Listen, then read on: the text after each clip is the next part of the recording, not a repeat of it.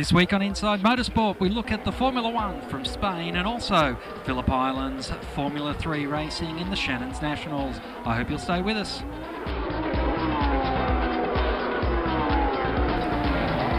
Well, first up to Phillip Island 2 weeks ago now, and Richard Craill joins us on the line. And Richard, Formula 3 action, Mitch Evans, he is a real star. He's run in 6 of the Formula 3 races so far this year, and he has won all 6 races. The only other 3 that hasn't been won by Mitch Evans, of course, was when he was overseas testing. Yeah, down at Symmons Plains, and he didn't get an opportunity to run there because he had some prior commitments. The kid can drive a bit, Craig, as if we didn't already know. Yeah, remarkable stuff. But I tell you what, he had to work for it. He had to really, really press hard and try and make sure he could win those races, because there was a lot of competition. And in each of the 3 races, he actually had to overtake to get to the front. So, you know, the pressure is starting to creep up a little bit. You know, the competition's rising to the challenge and trying to put as much pressure as they can onto Mitch in this early stage of the season before he gets too far in front in the championship. But, yeah, I mean, he's batting at 100% average right now, as they'd say in the States, and you know, he's right on the money and looking very, very dangerous going into round 4 in a few weeks' time. Now, Tom Twitty at Symmons Plains was having a great run. How did he fare? He didn't have too bad a weekend. He had a couple of podium finishes at Symmons Plains, but the difference between the two is that at Phillip Island, sorry, of course had 2 wins at Symmons Plains. Difference between the two is that Symmons Plains really suited his car. It was a non-aero circuit, so his older model car was much more competitive than it was at Phillip Island. So PI was all about Tom going out and just scoring points. He went in there with the aim of finishing on the podium in all 3 races. He did it in 2 out of 3. It's not too bad. And still managed to lead the championship coming out of it, which was a good thing for him. So the next round's at Mallala, and that's a circuit where 04 cars have traditionally been pretty competitive against the later model cars. So I think he's in with a very, very good shot of continuing to hold the lead of the championship into the halfway point. So things shaping up pretty good for Tom. He had a good weekend. All right. Now, of course, this year we've seen troublesome with numbers through the global financial crisis. How did Phillip Island fare? 10 cars, so that was big of the year. Look, it's a real challenge at the moment, and there's an issue abound where people have bought cars. A lot of people in Queensland have bought cars for whatever reason that might be. And of course, Queensland seems to be a long way away from the rest of the world. So getting them to travel is difficult. And that's our biggest issue at the moment. So, you know, we're working on it. We've got some plans that we're going to announce within the next couple of weeks about how we're going to structure the remainder of the season. Of course, we've got Mallala. We're scheduled then to go to Winton in the middle of July. And then we've got 3 rounds at the end of the year, which will be Morgan Park in August, Eastern Creek, which always gets a good grid, in September, and in October at Sandown Raceway. So, you know, it's an opportunity for us to finish the year very, very strongly, and that's what we're planning to do. But, you know, there's just these unforeseen issues that, for whatever reason, are keeping people out of away from the series. So, you know, we want to keep building. You know, we've got 2 cars extra at each round we've been to so far. We want to keep that moving. And the main thing is that we keep this competitive racing at the front, and that's what we've had so far. So, you know, it's a real challenge, motorsport, at the moment. No one's got any money to spend, but we're working on it and keeping things going. Now, what about the rest of the Shannons Nationals? How are they shaping up this year? Yeah, pretty good.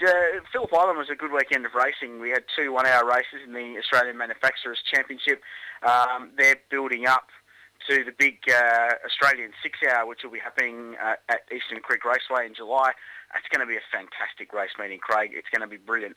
And with the GT cars coming into the Bathurst 12-hour, the 6-hour is now sort of shaping up as the premier sort of event for production car racing. And Eastern Creek's getting behind it. I know all the production car competitors are very, very keen for it, looking forward to it, so that's shaping up well. Stewie Casera won the round with some very, very good drives down there. Commodore Cup's looking nice as well. Adam Beachy, the Tasmanian driver who won round 1, finished on the podium, dropped to 2nd in the championship because the youngster Scott Andrews, who's just doing a remarkable job, had a very good weekend and jumped to the lead. But down there, was the man who came through and won the runs as he normally does at Phillip Island, especially when it's a little bit greasy. Saloon cars were in action as well. Always good racing, big field of them. And Sean Jamieson from Adelaide won 2 of the 3 races there and had a good battle. And actually Ryan McLeod, who's a well-known name in motorsport, of course runs the Racer Industries business. He actually had a steer of one of the saloon cars as well and was right up towards the front with Tim Rouse and Jamo. So good racing right across the board, Craig, and coming up to Mallala in a few weeks' time, Clem Smith Cup for sports sedans. They've got 25 cars for that, which is awesome. Commodore Cup run a couple of night races, which is going to be very, very interesting. And Formula 3 and 22 Porsches in the GT3 Cup Challenge also entered there, so things looking pretty strong. It's looking very good, and of course, Richard, you can catch up with all the Shannon's National action with you on SBS on Speed Week.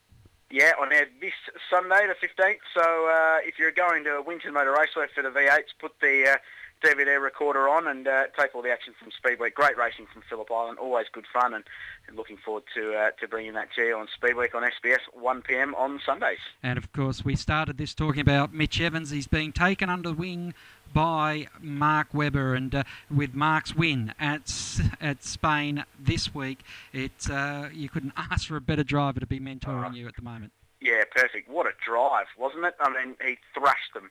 And, he did a Mitch Evans, you could almost say. He just dominated right from the very front. But, yeah, good stuff for Mark Webber. It was an awesome drive. And, his season now starting to come alive. And, didn't Sebastian Vettel look disappointed at the end of that one? Webber had it on him all weekend. So, great race. And, things shaping up. Okay, Craig, which is always a track that Webber's gone well at.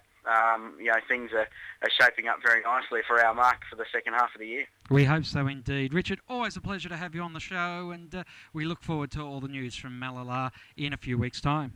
Will do. Thanks, Craig. Cheers. And as Richard leaves us, we'll go to the press conference where Mark Webber got the accolades of the media as he accepted the victory at the Spanish Grand Prix. Mark, Fernando described you and the team on Friday as unbeatable, and you proved it today. You must be very happy. Yeah, absolutely wrapped. I think after qualifying yesterday, it was certainly a great position for us to start the Grand Prix in. We knew it's a long run to the first corner here, and we had some pretty quick cars behind us in terms of top speed. So that was the very important part of the race to unlock that today, get into or out of turn 1, still in the lead. And it was quite tight into turn 1. We had a good battle, everyone down into there.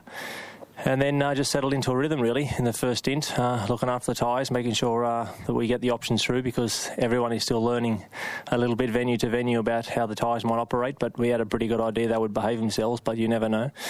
So we just made sure that they were in pretty good nick and finishing the stint in a good fashion, which they did.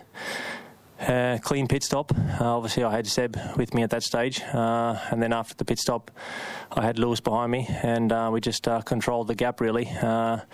Looking after the car, engine and tyres. Still the Grand Prix are pretty long. The cars are built for a distance, and you need to get the cars home. So, the team have just been incredible this week, getting the cars ready. Long nights for the guys. Incredible amount of effort. Also at the factory, working on holidays. So collectively, Renault and Red Bull, everyone's just put a huge effort in. The driver did a little bit of his work as well, and in the end, it was a fantastic result, and I'm absolutely thrilled. So, Mark, a dominant Red Bull and an unreliable Red Bull. Tell us how you see the championship evolving from here with what we've seen today, the margins you've got over your rivals, etc. Well, it's still very early doors. We know that there's some very competitive cars at the front, in particular, obviously Red Bull, Ferrari and McLaren, and with some pretty decent drivers as well. So it's there's a long way to go. We need to see how the cars perform at different venues as well. The cars, as we know, are pretty sensitive to different tracks. So there's lots of things, a lot of water to go under the bridge yet in terms of how this will shake out in the next 5 or 6 months, and then we will know how it will develop. But as Sebastian touched on, you need to of course have a quick car, but you need to have one that is always there for you. So it showed with McLaren as well, with the failure there, that everyone's pushing things to the limit, and Ferrari had some engine problems. So everyone together is, it's not we can build tractors, but they're slow. We need to you need to build Formula 1 cars that are on the edge, and this is the balance for everyone's chasing. Inside Motorsport is produced by Thunder Media for the Community Radio Network.